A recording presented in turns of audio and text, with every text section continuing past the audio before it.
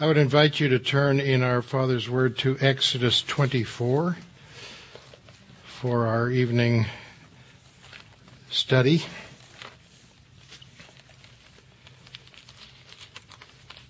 I am sure that everyone here agrees and believes wholeheartedly that entrance into covenant with God involves sacrificial blood. No one can enter into the kingdom of heaven. No one can enter into a salvation provided by God without the sacrifice, without the sacrificial blood. And of course, in the New Testament, this is clearly taught within the books of the Bible about the blood atonement by Christ Jesus.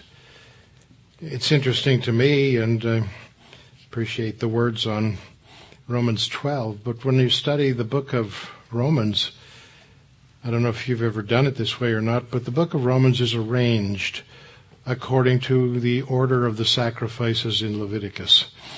And if you trace it through step by step, you can see one sacrifice after another leading up to chapter 12, which is the dedication sacrifice. And we're going to look at two of those sacrifices in this passage as we look at Exodus 24.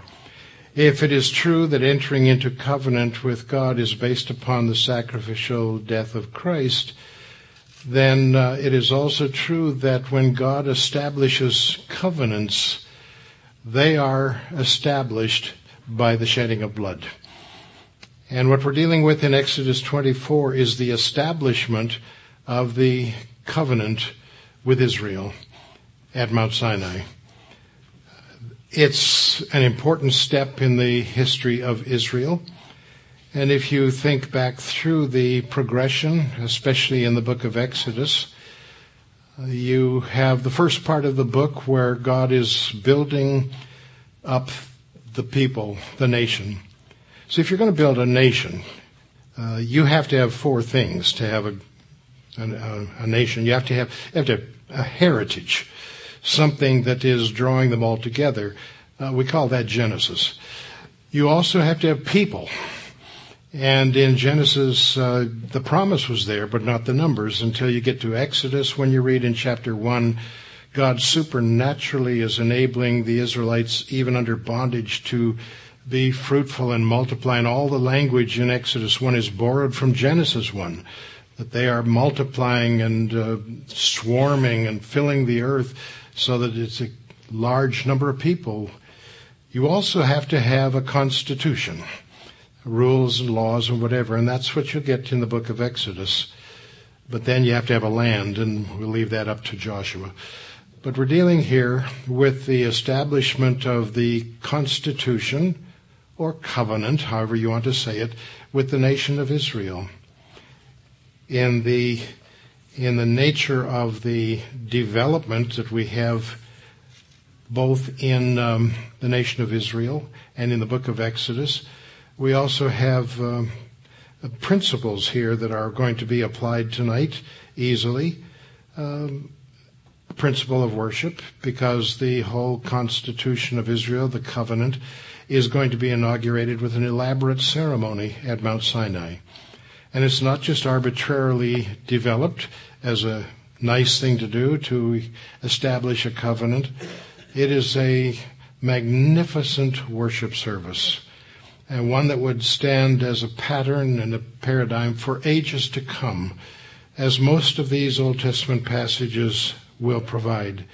This one, though, is based on the work God is doing. He has redeemed them out of Egypt with the plagues. He has destroyed all the gods of Egypt, and especially the Pharaoh, and even ensuring for the next generation his son is never going to be Horus and have a chance to be Osiris as the pharaohs were supposed to be. They'll be destroyed. And he destroys the whole army at the crossing of the sea. And then he demonstrates to the Israelites as they trek through the desert that he can provide food for them, he can provide water for them, he can provide protection from armies from them. And he builds it up till the time they get to Mount Sinai, where he explains through Moses to the people that his goal is that they are going to be a holy nation and a kingdom of priests. And that's going to be the whole purpose of this kind of a covenant. If you were just taking people who were escaping from Egypt and you want to make them into a nation, you don't need a covenant ceremony like this. But if they're going to be a holy nation, and if they're going to be a kingdom of priests, you have to have such a service, such a confirmation ceremony that will demonstrate what it means to be a holy nation and what it means to become a kingdom of priests. They can't be a kingdom of priests unless they're a holy nation. And they're going to have all these instructions given to them at Mount Sinai and all the things that they must do to comply with the word of the Lord. But it starts with this glorious ceremony in Exodus 24, where God is going to inaugurate the covenant, and he's going to do it very deliberately and very specifically. If you trace with me through this chapter, you'll see the patterns emerging. And if you are at a loss for how to organize a worship service for Sunday, just try this one from Exodus 24, and you'll be fine. We first have, at the beginning of the chapter, the call to worship. And I think this is often treated as unimportant. It's just sort of like the national anthem at a baseball game, just get it over with so we can see the good game. But it should be taken very carefully into consideration, because the worship that you have in your church is a service. You are there to serve the Lord in the way that you worship. And to be called to do that is certainly going to be an important part of the beginning, to remind people that we're not here just because we chose to be here. We're here because God called us to come into his presence with praise and thanksgiving. Here, you read this at the very beginning. The Lord said to Moses, "Come up to the Lord, you and Aaron, Nadab and Abihu, and 70 of the elders of Israel." The whole nation can't come up, of course. They would swarm Mount Sinai if they did. But it's always going to be this representation, the elders and the priests and the spiritual leaders that will be representing the community. So they're all supposed to come up to the Lord at Mount Sinai.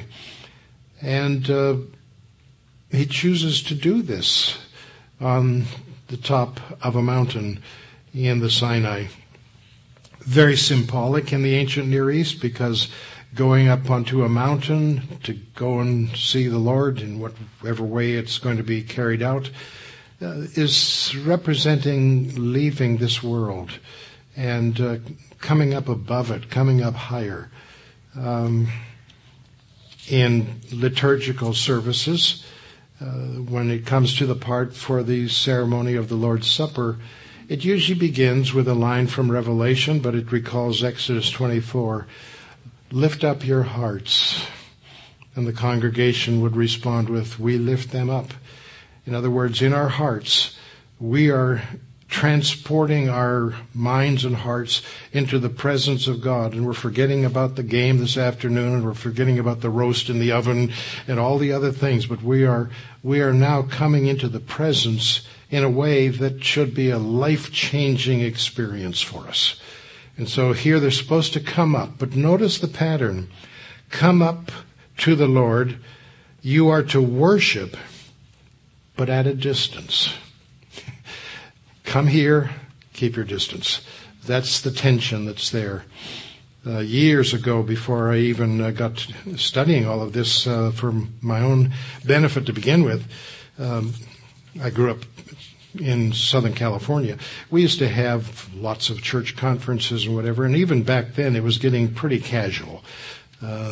Combination beach parties and baptisms and things like that, but that was California.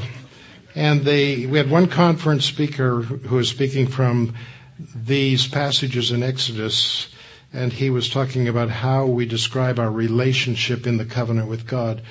And he said, whatever you're going to say, just remember from Exodus that you can't be pals with a living, consuming fire. There's a big difference. You're coming into the presence of the Lord. Exodus says he's a consuming fire. Yes, you are invited to come in. Yes, you have been enabled to come in. You have received forgiveness. So you draw near. But you don't get too near. You don't take it for granted. Fearing the Lord is a very common expression in the Bible for true worship. It's a difficult word to define because it's used for reverence, adoration, praise.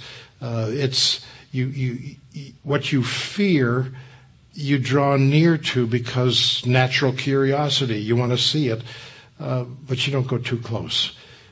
When I lived in Pittsburgh, we often went up to Niagara Falls, and I can illustrate it very beautifully for there. Niagara Falls really gives me an illustration of what it means to fear. You want to draw near. You can stand there for hours and watch that fall, and you can look at all that water, and it's just absolutely breathtaking. But you're not going to go over it in a barrel. That's where foolishness takes over. There is a drawing back because it's a power that is way beyond you. And so when he is drawing this out now with different words, you come up and worship, but you keep your distance because he is a consuming fire. We have the word worship. It's a pretty good word in English. I don't think a definition from the etymology of the English word, worship, helps us. We have to worry more what the Hebrew word says, if that's what we're really dealing with. And the Hebrew word, like one of the main words for worship in the New Testament, is very specific. It doesn't really always translate into worship. It means bow yourself low to the ground. That's it.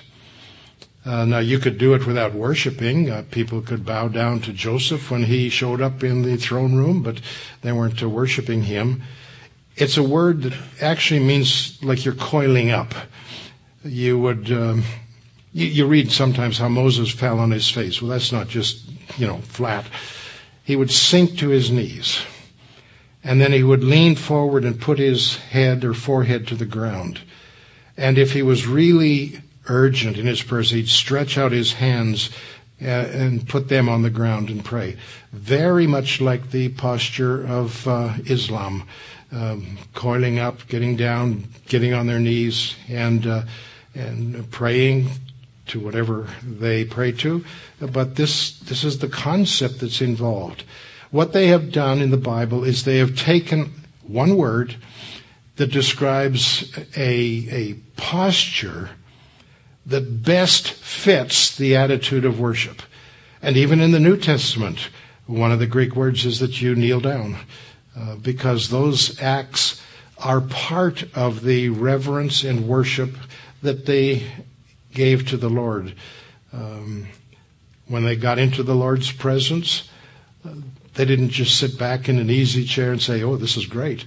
No, they came in the presence of the Lord. They fell down as if they were dead. They fell down on their face. They bowed down to the ground. They were afraid to look because of the reverence and the fear that was there in approaching the Lord. So they're supposed to come up and worship, but they're supposed to keep their distance. You can't get near and take a closer look. There were some people that tried that with the Ark of the Covenant, and it didn't work so well for them. Your curiosity stays away. You can't treat it as an ordinary box. This is the Ark of the Covenant. But here, it's not just that you're drawing in to be close to the Lord. He is always going to be the holy Lord God. And so they had to keep their distance. It's also a little bit foreboding to see the group that is here. If you know where the story goes in the Pentateuch, it is sad that two young men, Nadab and Abihu, will end up bringing foreign fire into the altar in Leviticus 10, and the fire of the altar will lash out and consume them on the spot.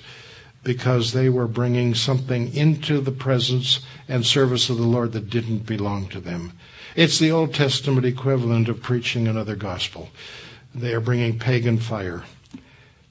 What went wrong with those men? They have been here on the mountain just a month earlier or so, and they have seen this. They've been in the presence of God. They've eaten in the presence of God. They've celebrated this. And then all of a sudden, they do that. And what about Aaron? I mean, I know he was chosen by God because he speaks very well, but speaking very well got him into trouble.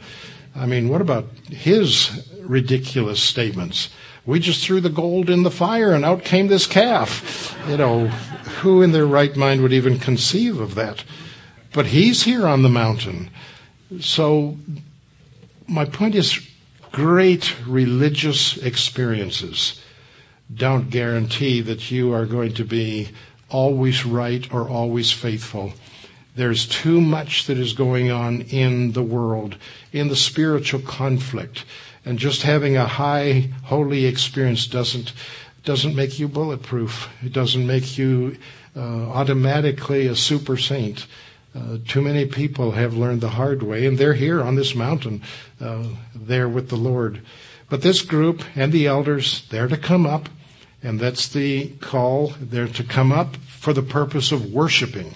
In other words, God is saying, come up, but get down. Get down on your knees. Moses sees the burning bush, and he wants to go by and see it because it's very interesting, and he's curious, so he starts that direction. God says, wait a minute. Get your shoes off. This is holy ground. And the response is there throughout the Bible. And I think in many of our churches, we have lost that. We don't have a sense that when we enter into a Sunday morning service, we are coming into the presence of a holy God. And this is special. Worship is always against the world. But when we go into a service and it is so much like the world and so much patterned after it, we have forgot the meaning of the word holy. And we don't understand it whenever we sing hymns about holiness. But here, the Lord God is telling them, you come up and worship, but you don't come too far, and you don't draw too close. You keep your distance. And they understood this because they were afraid later in the book. We were afraid to do this because he might lash out against us. And as Lewis describes in his writings, he's not safe. And that's a point I think we have dismissed. He is the sovereign creator of the whole universe. He is the judge of the whole world. He is the redeemer of our souls. And yes, he loves us. We love him. We have fellowship with him. But the simple fact is, he's still God. And he isn't what you would call in ordinary parlance safe, because he's holy. But this is the call to worship. And I think when we call people to come into a worship service, that when we pick passages and invitations that we use, they have to be chosen carefully, and we have to make people realize you're coming in here to serve the Lord. And that's your primary opportunity, and that's your primary duty. You know what the highest title is in the Old Testament that any human being can have? The servant of the Lord. It doesn't describe every believer. It describes the truly faithful servants. Moses is a servant of the Lord. David is a servant of the Lord. The Messiah, for goodness sakes, is a servant of the Lord. And Paul just makes a simple substitution for the Lord to the holy name of Jesus, bondservant of Jesus Christ. That means that it is controlling that Lord, that one that you are a servant for. He is controlling everything that you're doing, and you're doing his will faithfully. It was something that God looked for people who would lead the congregation and lead them in their service on the world. In the next section of this passage, we're going to have the provision of the covenant. God is going to establish the covenant here at Sinai with these people. And there are several steps here that I think you'll recognize from basic worship. First of all, Moses went and he told the people all the words and the laws. He simply will declare, this is what God is saying. You're here because we're going to establish this covenant. You need to know what God said it's all about. So he is going to proclaim to them what has been revealed to him already. These are God's words. These are God's laws. And you know what you're getting in for here. You don't enter into a treaty or a covenant unless you realize what the requirements are, what the objective is. So he will stand there in front of all these elders and tell them personally, verbatim, what God has said to him. And of course they will in turn pass it on to the tribes because these are the elders and they're going to be the ones who carry the message out. So the first part is going to be the proclamation of God's word. You need to hear it. You need to hear it directly. You need to hear exactly what he said. You need to listen. And this is what he is doing here in the first step. That is followed then with their response, and I love their response.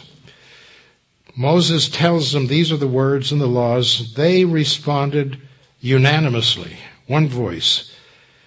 Everything the Lord has said, this Bible translates it, we will do. In biblical languages, if you have studied them, you realize there are all different kinds of nuances for the verbs. And this particular tense isn't always going to be the simple future. It is, I think, in this passage, a very strong desiderative use. All that the Lord has said we are willing to do. I think that's more accurate. Sounds too presumptuous to say, oh yes, everything he said we'll do. No, they wouldn't enter into a covenant like that, but we are willing to do. This is what we want to do. We want to live according to these rules. We want to live according to these laws. And so a very beautiful response from them. We don't quite do enough on that level either, actually. We have scripture readings all the time in our churches where I'm from, and usually when the scripture is read, everybody kind of puts out a refrain, the word of the Lord. That's it. Well, we knew it was the word of the Lord before you started reading, but that's glad they agree. Why don't they say something like this? All that the Lord has said we are willing to do. That means you've got to think about it before you agree to do that. That means you have to have it in your mind. But a lot of people don't even do that when the scripture is read or when something is done in the service where they really want to respond to it. They don't quite know how to do it. We had, when I was in seminary, we had what was called a seminary grunt. I don't know if you know what I'm talking about, but pastor, preacher, teacher, somebody up in the pulpit would say something very profound. And the most you could get out of that crowd was, I guess that meant amen, hallelujah, whatever. I have a young man in Birmingham. He's not a member of the seminary. He's not a student at the seminary. He just shows up in class every once in a while. He's the pastor. He's an African-American pastor of a Baptist church in the worst part of Birmingham. And he does things that puts us to shame with the way they minister and the way they serve. But he comes in, he looks awful because he's not even dressed up right. He's not fancy like everybody else because he's just spent the night down at the mission. And he doesn't go down there in the morning to preach to them. He says, no, you got to go in at night and welcome them when they come in and talk to them, get to know them and spend the night there so they see you're not just coming to preach at them. But that's the kind of guy he is. But he would be in the class, and he woke up more classes that I had. He was so much fun. I would start teaching something and I would be getting interested, and all of a sudden I'd hear from him in the back of the room, launch out into the deep, Rev. And it was wonderful. Everybody else loosened up and they realized here's somebody, he's here because he wants to be, he's into it, and he wants more. I wish that we had some kinds of ways of doing that when the Scripture is read. That this is the best thing I've heard today. It's very important that it's read well, and very important that people have the opportunity to respond with commitment. And I think that's what's going on here. So the Scripture, the Word of God is read, people respond to it. So the next step is they have to have sacrifices. So we read that got up early the next morning, and he built an altar at the foot of the mountain and set up 12 stone pillars representing each of the 12 tribes of Israel. Then he sent young Israelite men, and they offered burnt offerings and sacrificed young bulls as peace offerings to the Lord. Moses took half of the blood and put it in the bowls, and the other half he sprinkled on the altar, to consecrate the altar, of course. So they've agreed to the word. They want to obey this. Now it's time to establish the covenant, but it has to be done with sacrifice. And so he is arranging all of this. They build this altar. They set up these pillars, which will represent the tribes. And then he has the young men go prepare and bring into sacrifice these animals. And there's only going to be two kinds of sacrifices here. One is the whole burnt offering, and the other is the peace offering. Your Bible might say something else, fellowship offering, whatever, but it's the peace offering. And it's important for us to understand first what these mean, but also what is not here. They are not at this point going to begin, as they normally would as worshipers when they come up to Jerusalem, with a sin offering. That was the first one they always had to make. It wasn't just a sin offering, it was a purification offering. So that when you would come up to Jerusalem, if over the last 4 or 5 months since you've been there, you came in contact with carcasses, you ate the wrong kind of food, you had some skin disease, whatever else, you had to bring a purification offering. And if at the same time you happen to have sinned over the last 6 months, then it would also be covering your sin. But the catch is, the sin offering was only permitted for sins of ignorance. You cannot offer a sin offering in Israel for a high crime or for capital offense or for the sin of the high hand. That's why David in his confession of sin, if you wanted sacrifice, I would bring it. There's no sacrifice David could bring. He can't bring a peace offering. He's not at peace with God. He can't bring in a little goat and say, I'm sorry. No, you can't do that with a capital crime. He had to wait until the Day of Atonement when all of the sins would be removed. But if they were going to offer the sin offering, it was always the start. You are cleaning out your life and covering for the sickness and the disease and the childbirth and all the things that went on. And any sins you had to commit, those would have to be done first. But that's not appropriate here. Because here, this is a covenant establishment, and it's not an ordinary service where all the people have to come in and confess their sins and get right with God before they can carry on. This is a different kind of service. There was also a reparation offering, which they wouldn't bring either. Reparation offering was just another sacrifice that is a sin sacrifice, but it involved money. A special sin offering for money crimes. If you defrauded somebody, if you found something that was theirs and didn't give it back, or if you hadn't paid your tithes for 2 years, you couldn't just bring a sin offering, you had to bring this one. And it was much more elaborate. First thing you had to do was pay back everything you defrauded from the people you defrauded. No matter how many years or how much it was, you pay that back. Then you also had to confess to the priest. He would add a 20% surcharge to that amount you defrauded, which goes to the temple. See, I always thought the IRS has studied Leviticus. They really know what they're doing. But you had to pay that back. Now you're ready to go in and kill the animal and enter into the sanctuary.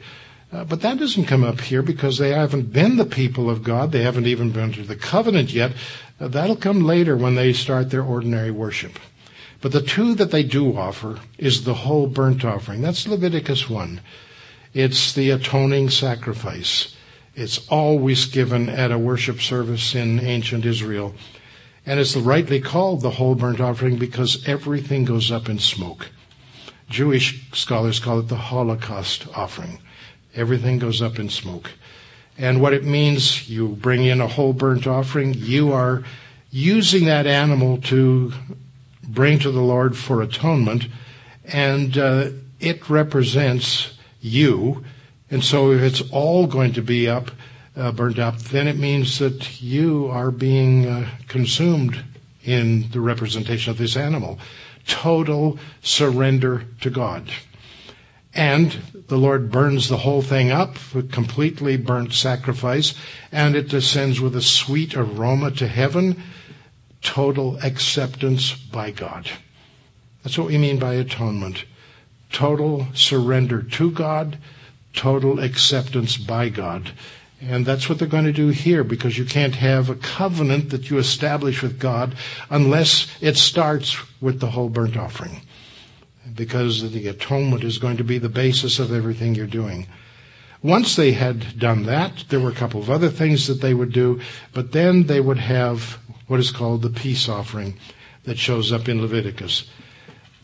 The sacrifices and the sacrificial system and sacrificial worship was not sad, dreary, lamentable, whatever, because the greatest celebration came with the peace offering. This is a very different sacrifice. You don't make this offering in the way we would describe a peace offering today. Say you have some vigorous fellowship with your spouse in the morning, and on the way home you decide you better pick up a peace offering and come in. That is not this. You do not offer the peace offering to establish peace with God. That's clear. You will offer the peace offering to celebrate the fact that you are at peace with God. And Leviticus is very clear. If you do it because you're not at peace with God, that's a death penalty in Israel. That's pretty severe. So they're going to offer the whole burnt offering, which is atonement. Then they're going to offer the peace offering.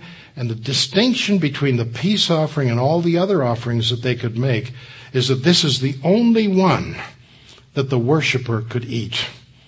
Can't eat the whole burnt offering. That's all going to God. Can't eat the sin offering because you can't forgive yourself for your sins. It has to be this one that now you've have atonement with the Lord. Now you're in His presence. You can celebrate with this peace offering. And all through Israel, in the book of Psalms especially, they would come to the sanctuary, they go through all the sacrifices, come to the peace offering, and you'll see the statements made throughout the Psalms. The poor will hear and rejoice, and they will eat. David says he's lived all of his life. He's never seen poor people begging for bread. People say, well, he's stuck in a palace. How would he ever see them? That's not the point. The point is that the sanctuary was working. Why would anybody on the streets be begging for bread when they go to the temple, have roast beef or roast lamb and everything else that goes with it? Because that's the peace offering. The people will eat because of something that God has done for you.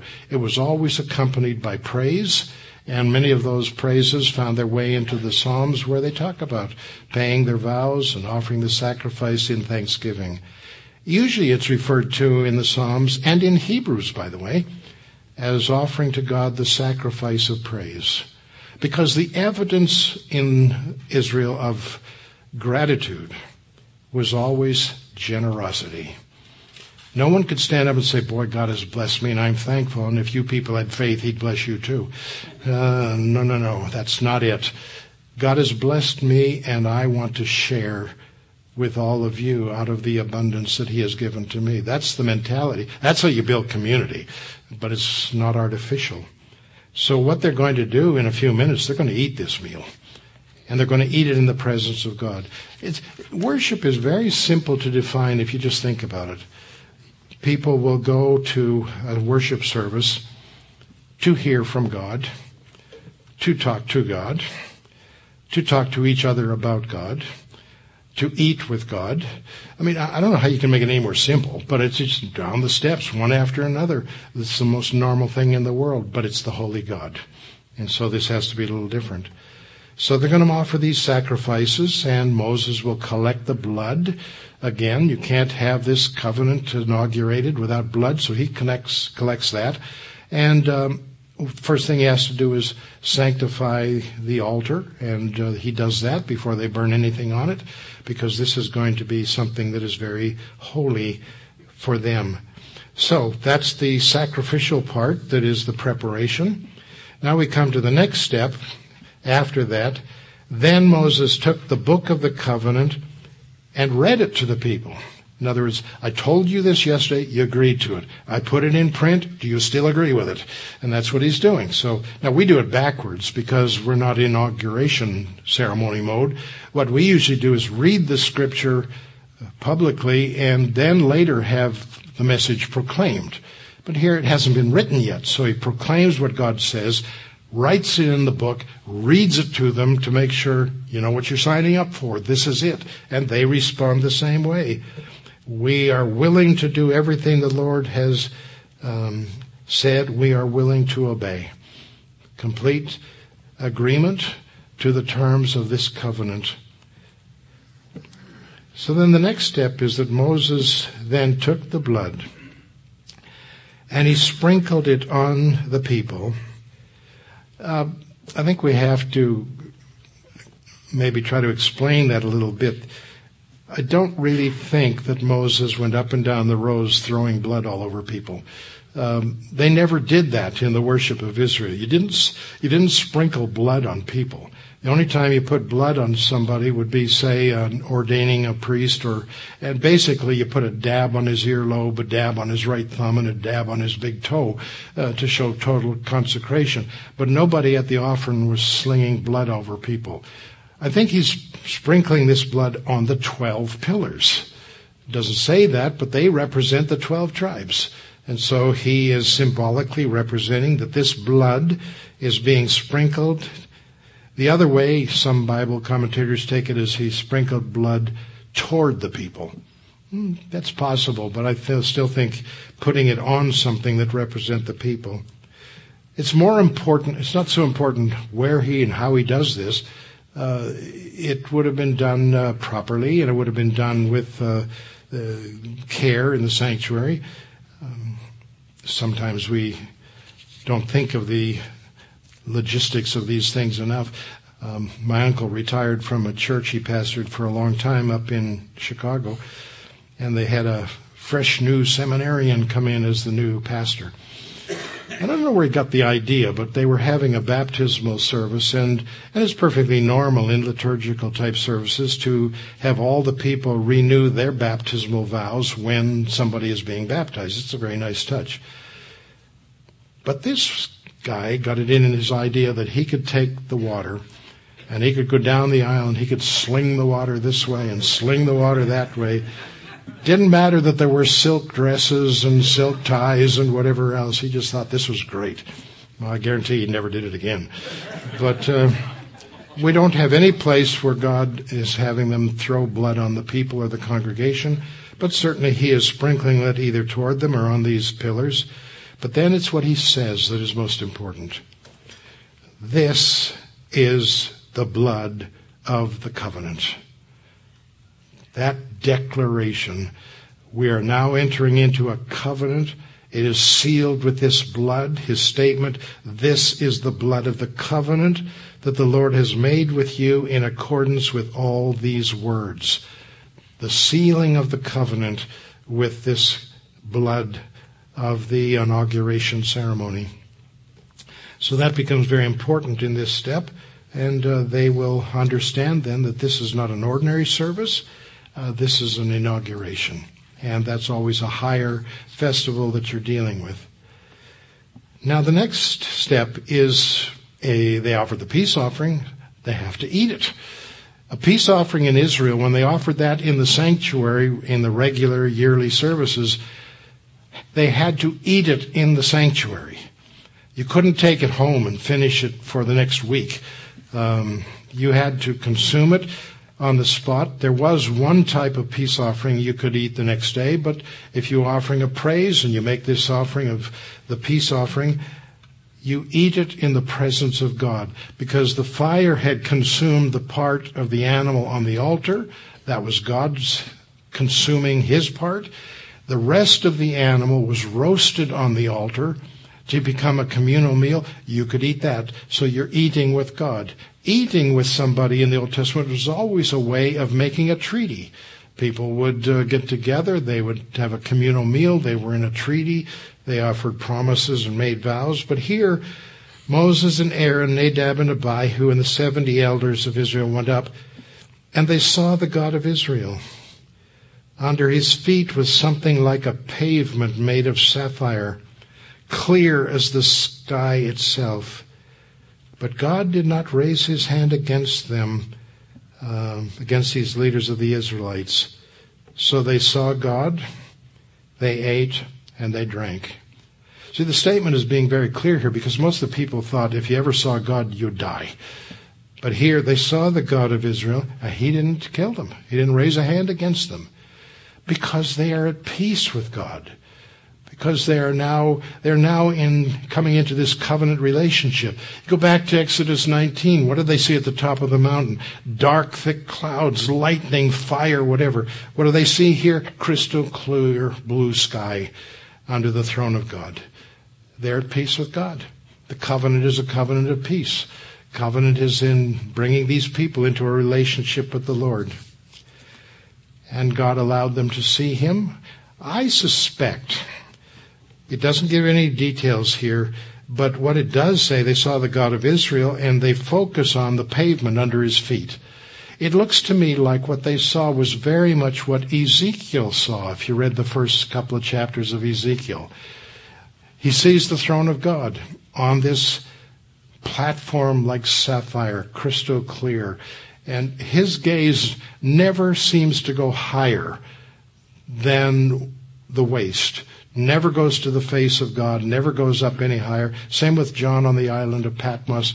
They are seeing the feet and some of the clothing and a platform, which is where the throne is, and they know God is there and sitting there, but they're never going to get a good glimpse into his face. That doesn't happen here. In chapter 33, Moses has a request. The request is to the Lord, show me your glory. In that passage, it's important to note that what Moses is looking for is something more. He has seen the glory here of the Lord on this throne. He has seen the pillar of fire. He has seen the cloud and leads him through the wilderness. He has seen all these manifestations, and yet he wants more. At that point, the Greek translation of the Hebrew is really very, very good. They don't translate kavod, glory, with doxa. They translate it with a pronoun, se'autu. Show me yourself. I've seen the fire, I've seen the pillar, I've seen the cloud, I've seen the throne. I want to see the real you. And that's when God puts him in the cleft of the rock, and he passes by. He can only see the bad parts as the Lord goes by. But he wanted to see the real person that was there. Once again, we would probably say, because of the use of the appearances of the Lord in Exodus, that he's really seeing here the second person of the Godhead. There is support for that, which we'll be talking about tomorrow. When Isaiah sees the Lord high and lifted up and seated on a throne, you got the same question. Is this the Father? Is this the Son? Whatever. Jesus says it was he that Isaiah saw. And so we don't have any questions about the way this is to be identified. But they see God.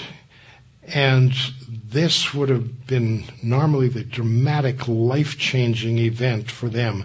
And then to sit there in the presence of God and to eat the peace offering. You may find it interesting that the peace offering is exactly what the Passover was, because it's the only sacrifice they could eat. And this was a form of the peace offering. And the peace offering and the Passover together become the background of Holy Communion. They are eating the meat of the animal, but it represents something greater. And they're not quite sure what and how. And we are eating things that are not exactly the sacrifice of Christ, but they certainly signify that.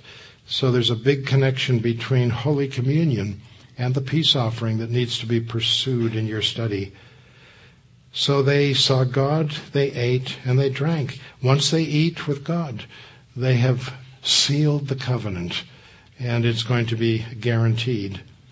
But then something happens that takes it a step further. This is the last step. After they do that, the Lord said to Moses, "Come up to me on the mountain and stay here, and I will give you the tablets of stone with the law and the commands I have written for their instruction." And then Moses set out with Joshua his aide, and Moses went up on the mountain of God. He said to the elders, "Wait here for us until we come back to you. Aaron and Hur are with you, and anyone who has a question or dispute can go to them." And then Moses went up on the mountain. The cloud covered it. The glory of the Lord settled on Mount Sinai for 6 days, and the cloud covered the mountain. And on the 7th day, the Lord called to Moses from within the cloud. So to the Israelites, the glory of the Lord looked like a consuming fire on top of the mountain. And Moses entered the cloud, and he was there for 40 days and 40 nights. What you are observing here is the drama of cutting a covenant. And you can't help but see the connections between Exodus and the ministry of our Lord Jesus Christ. Jesus in his ministry on earth spent much time giving to his disciples and through them the world, the laws, the commandments, the stipulations that the people who followed him in faith were to keep and to observe. And so there was this constant teaching of the message of God by the one who was the Word of God. And so there was all that instruction. But when it came time to inaugurate the covenant, Jesus chose a Passover. And in the Passover, they would celebrate a little differently. And what happened is that, as you know, and you've done this many times, I'm sure, but when Jesus put the words of interpretation onto the bread and onto the wine, he drew in passages of Scripture that we don't really take time with. When he got to the cup, he drew together 3 passages. One is Exodus 24:8. This is the blood of the covenant. But he added something from Jeremiah 31. This is the blood of the new covenant, which is poured out, shed for many. And by using the word many, he has brought in Isaiah 53, because that's the key word in the whole chapter. It occurs many times. Many. Those 3 passages are brought together. But by the fact that he is using similar words to what Moses used at Mount Sinai, is meant to declare that the new covenant is now being inaugurated in his blood and with his body. But it's also saying that at this point, the old covenant that was inaugurated by Moses is no longer valid. It is now going to be the new covenant that people will follow. And it will not be with the blood of animals and goats. It's going to be with the blood of the Son of God himself, because it's an eternal covenant. And it is a supernatural covenant in every stretch of the imagination. Jesus inaugurates it in the upper room. Then he goes to the cross and he seals it with his own blood on the cross. And a few weeks later, just as Moses went up in the clouds and into the top of the mountain, telling people to wait until he comes back, Jesus ascended into heaven in the clouds and telling the people to wait and watch for his return. The dramas, as I mentioned before, there's They are recycled because God had much more in mind here in Exodus 24 than we have been able to see or been willing to see. But when you start making the parallels and the connections, then you can understand that God was indeed the schoolmaster leading us to Christ. And in here we have an inauguration service with Israel, and it's going to be a parallel to the inauguration of the New Covenant. And so when we celebrate the New Covenant, it is, the Lord's Supper or the Eucharist or Holy Communion, whatever you call it, it actually becomes for us a covenant renewal ceremony. It is certainly not a wake for a dead man. We are not just simply to sit there and look sad for a while we have the cup and the bread. Because when Jesus said, "Do this in remembrance of me," you must understand that in the Bible, the word to remember means to act on what you remember. You can see this all through the Bible. Lord, remember me when you come into your kingdom. He's not expecting in heaven Jesus would say, "Yeah, I remembered that guy on the cross." It's not it at all. He wants God to act on his behalf. And likewise, if you find confession for sin and go through with the legitimate repentance and confession, and you have the scripture saying that God remembers your sins no more, or he forgets them. Well, he can't forget them. He's divine. He's omniscient. But it means he'll never bring them up. Your family might. Your church might. But no, if you truly repent and confess your sin, God will never act on them. Because judicially, he has forgotten them, meaning he will not act. But if you have Holy Communion, you're doing it in remembrance of Christ.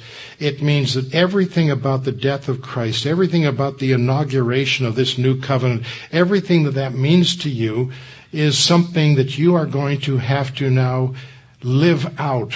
And you need to find out what are the stipulations and the commandments for the new covenant. What should I be doing to take this inaugural ceremony, which we are reenacting in Holy Communion, and to use it in remembrance of Christ so that we are showing that this is a living covenant and we are continually trying to do what the stipulations require. But at the same time, you're doing it in faith because God made promises in Christ for the new covenant that he has yet to be fulfilling. And so you are also in your own mind praying for the Lord to come, for the Lord to fulfill his promises. So it's not just sit there and think for a few moments about Jesus on the cross. It's the new covenant. What should I be doing? What is he yet supposed to be doing? And it's prayer and it's commitment and it's faith because it's a covenant renewal ceremony, just like the Israelites' covenant renewals that they enter into enthusiastically. And if we did more of that, maybe we'd have more commitments and more obedience and more missions and more evangelism and everything else, because we know we have been brought into a covenant, but that covenant has some requirements and that covenant has some promises, and we're trying to reactivate that every time we worship with Holy Communion. Father, I pray that as we think in terms of the way that you have worked with Israel and then fulfilled that within the life of our Lord in this world and his establishing of the new covenant with all that that involves, with all that that is promising, that we too would be willing to say all that the Lord has said we are willing to do and eager to obey, and that that commitment would carry over into every day of the week as we seek to serve the living Lord who gave his life as the ransom for us. I pray this in Christ's name. Amen.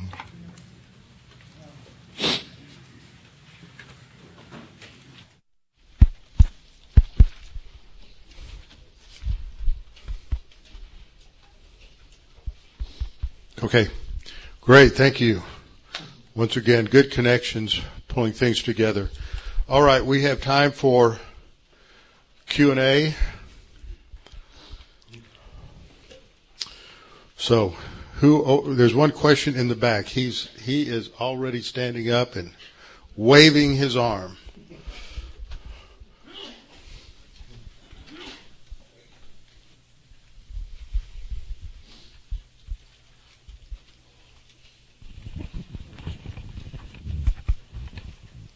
So then, Jesus is our burnt offering, correct?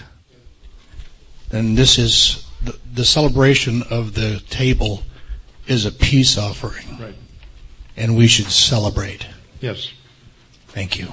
Jesus is, when you study Leviticus and the sacrifices, you get a much richer view of the death of Christ. He's the whole burnt offering. He's the dedication offering. He's the sin offering. He's the peace offering. All of those are picked up and stated with regard to Christ in the New Testament. And so it's looking at every little aspect of the death of Christ and all the things he accomplished. Right? Yes. Do you have your copy of the Leviticus commentary with you? It's in the hotel room. It's in the hotel room. Okay. You bring that in the morning. I'm going to bring the other books in the morning, and then we'll have those set out. But that's an outstanding commentary on Leviticus. Okay. Did you have another one? I have one. So we've had two studies, and I just wonder have you developed these or printed these studies in some context? Where would we find your thoughts on this in writing?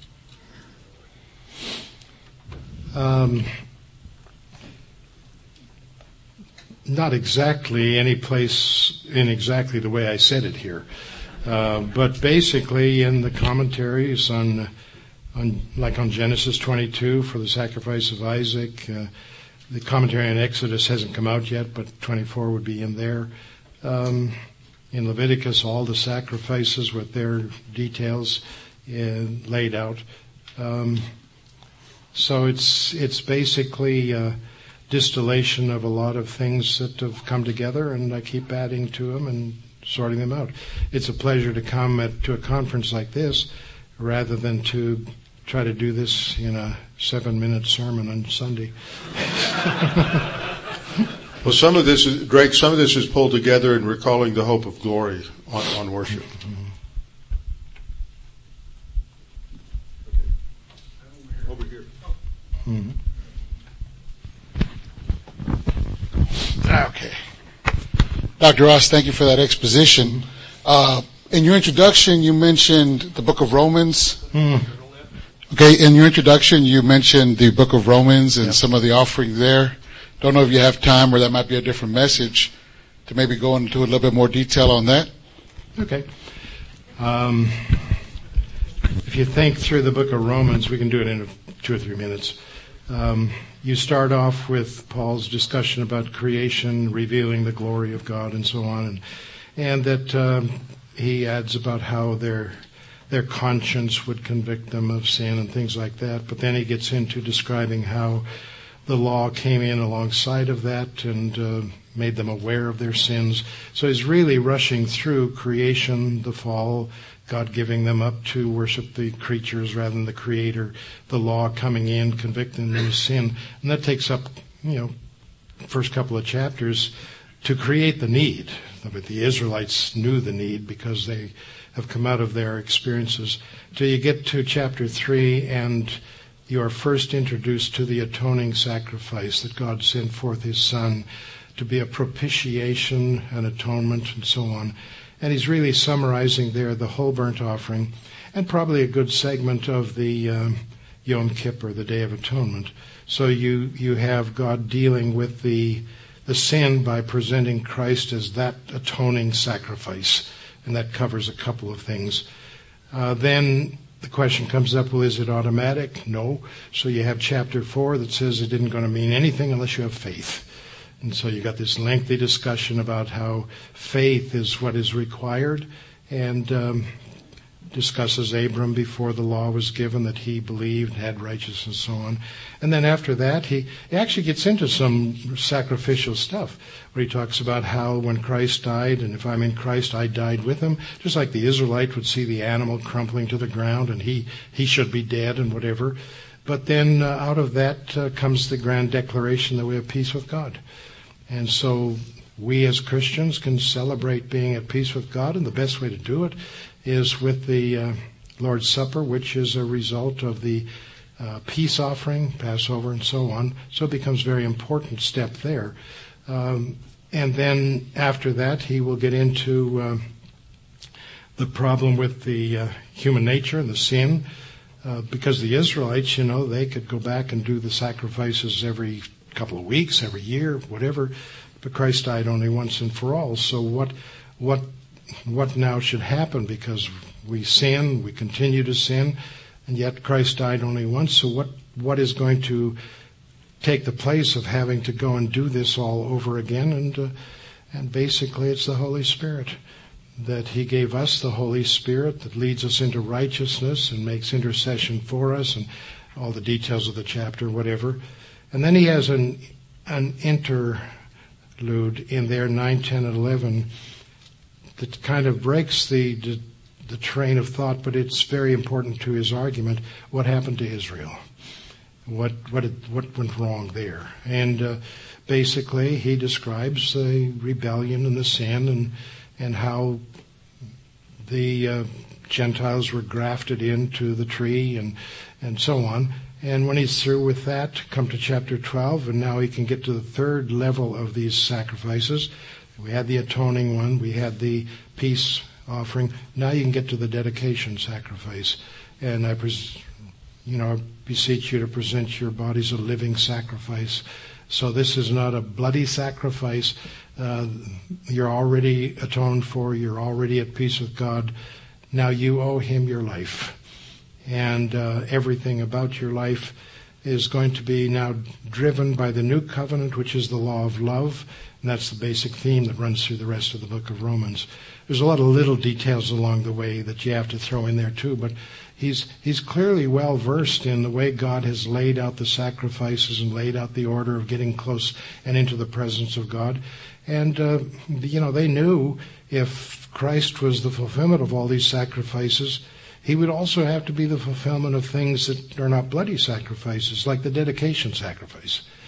People would offer the Leviticus 2. Didn't have to be an animal. Could be a basket of fruit. Could be pancakes. Not like yours. But there would be all these foods that they have and they bring to God. And there was a liturgy that they would have to say. And the liturgy was written in Psalm 40. Here I am, a body you have prepared for me.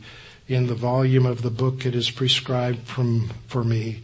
Here I come to do your will, which is my delight. That's what they would say. The apostles realized that if Christ fulfills all the other sacrifices, he has to fulfill that too. So Hebrews 10 quotes from Psalm 40. And you can see they're always bringing these sacrifices up to a higher notch. I can say, God prepared a body for me. I am what he designed. But I can't say it in the way Jesus did. God prepared a body for him by the Holy Spirit in the womb of a virgin. That was clear. And I can say, here I come, I delight to do your will, and once in a while I mean it. But Christ only did that which was pleasing to God. And then I can say, well, in the volume of the book it is prescribed for me. It teaches me how to live and obey. Yeah, but it didn't prophesy me. And in Christ, he follows the letter of the law and the spirit of the law, but it's also about him. Search the scriptures because they speak of me. So they keep taking all these sacrifices and pulling them together in the New Testament, and Paul is very adept at that. So does the writer of the Hebrews. I mean, he knows the sacrifices extremely well. Anyway, there's more to it, but that'll give you an idea of where the thing goes.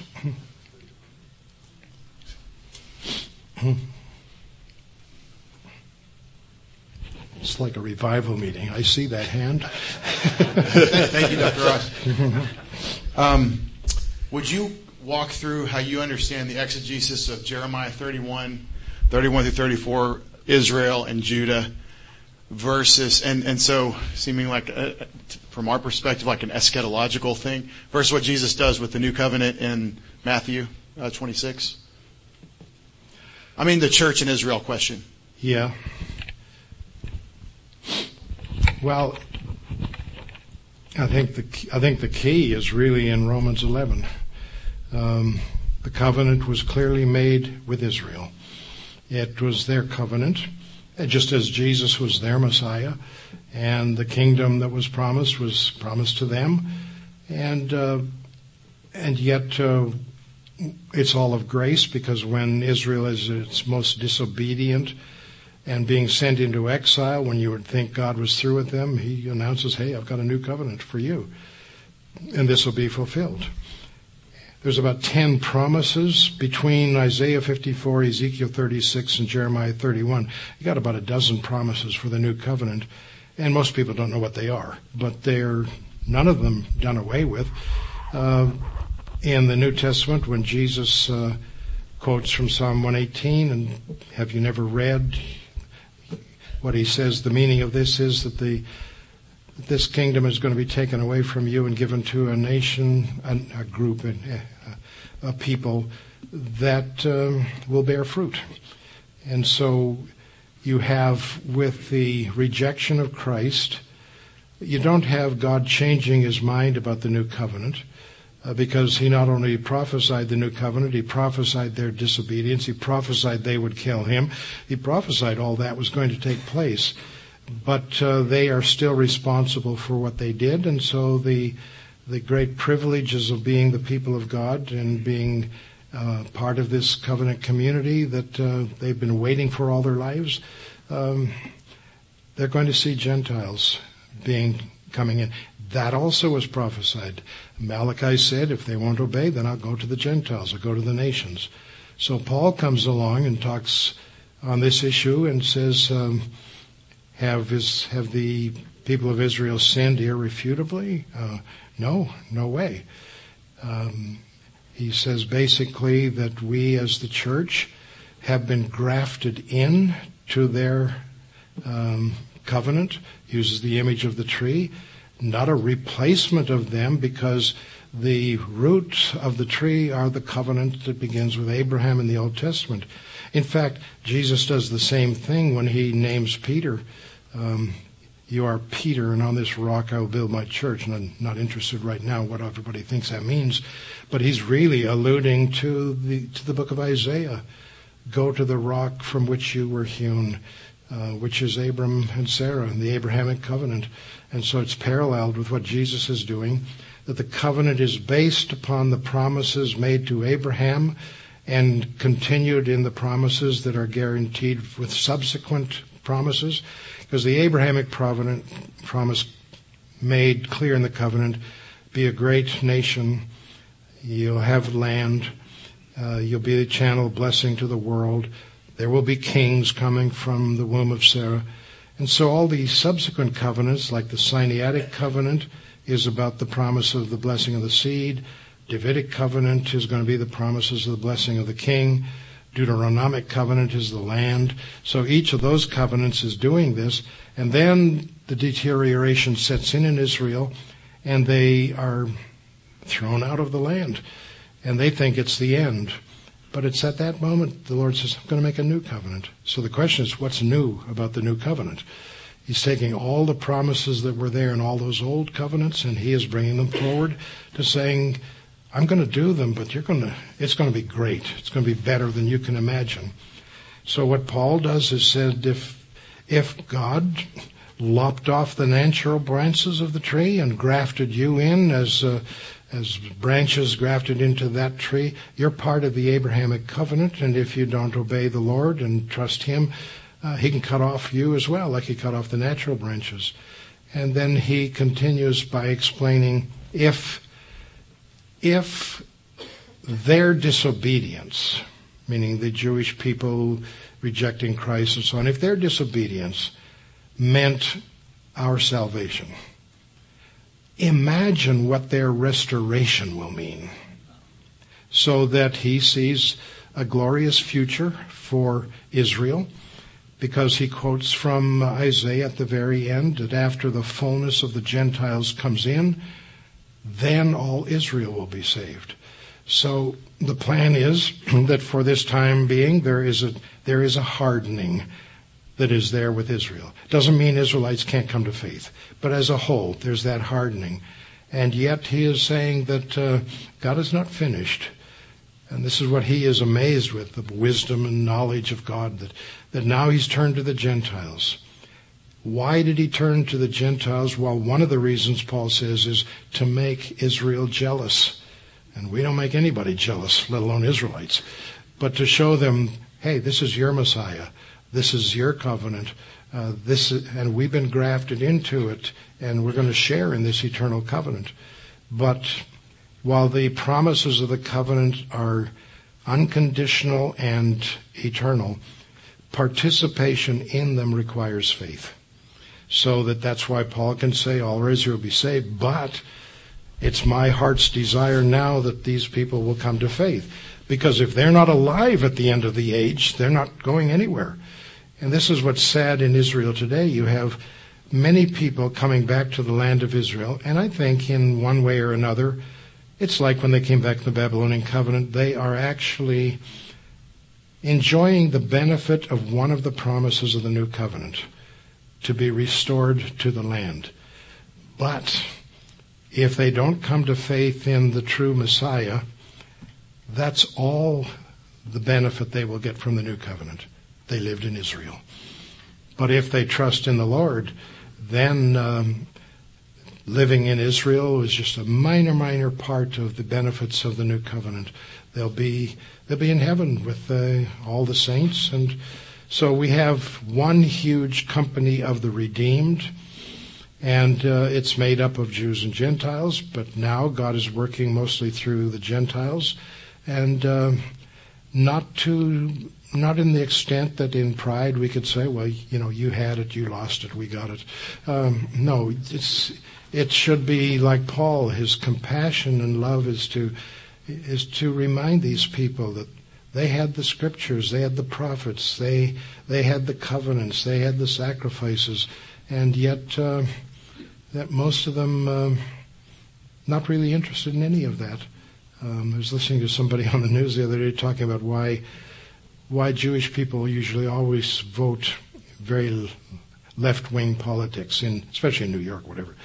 He says, well, mostly, he says, they're bagel Jews. They like the culture. They're Jewish. They like the culture. They like the foods. They like the ceremonies. But they don't know a thing about the promises to Israel. They don't know a thing about the covenant. They don't know a thing about God's plan for the future and how the church fits into that.